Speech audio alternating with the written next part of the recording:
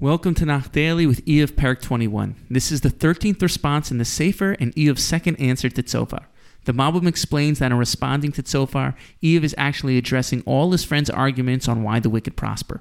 Eov feels that his friends have mistreated him with words as sharp as arrows. As Eov's friends think of him as a wicked sinner, his troubles make sense to them because he fits into the general view of human suffering. Eov opens the parak by telling them, in verse 2, to listen carefully to what he says. Eov maintains that the question of why humans suffer and the wicked succeeds applies not only to him, but to all of humanity. In verse 4, Eov asks, was my discussion restricted to any one individual? The Malbim explains this as saying that if there were no others who felt like they were going through pain with no reason, perhaps his friends would be correct. But the bottom line is that they can't be so dismissive of me because there are so many people in the world who feel that they're suffering for no reason. I'm not the only one. In the previous arguments, Eliphaz, Zohar, and Bildad didn't address the fact that others might feel the same way as Eov. Eliphaz has claimed that the wicked live in perpetual fear. Bildad explained that the wicked and their children will die prematurely, while Tzofar maintained that the wicked die and descend into the netherworld. Tzofar thought this a good thing because we don't really know who's wicked and who's righteous. Eov now pokes holes in each argument by showing the many exemptions to their rules about suffering.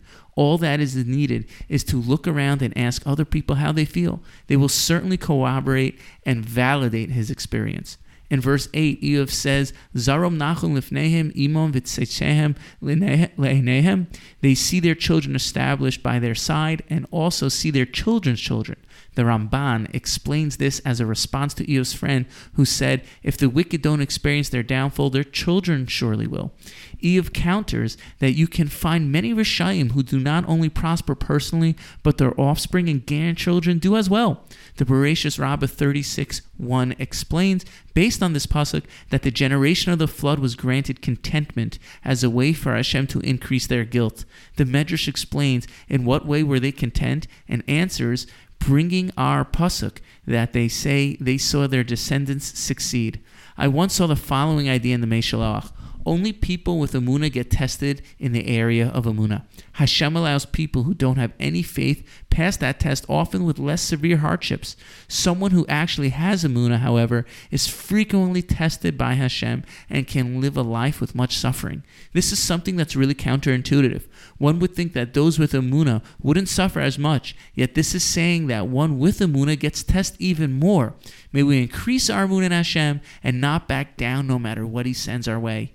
Eov goes on to explain throughout the parak that it would be beneficial for Rishayim to be punished and experience prolonged punishments, but we see that things don't work that way.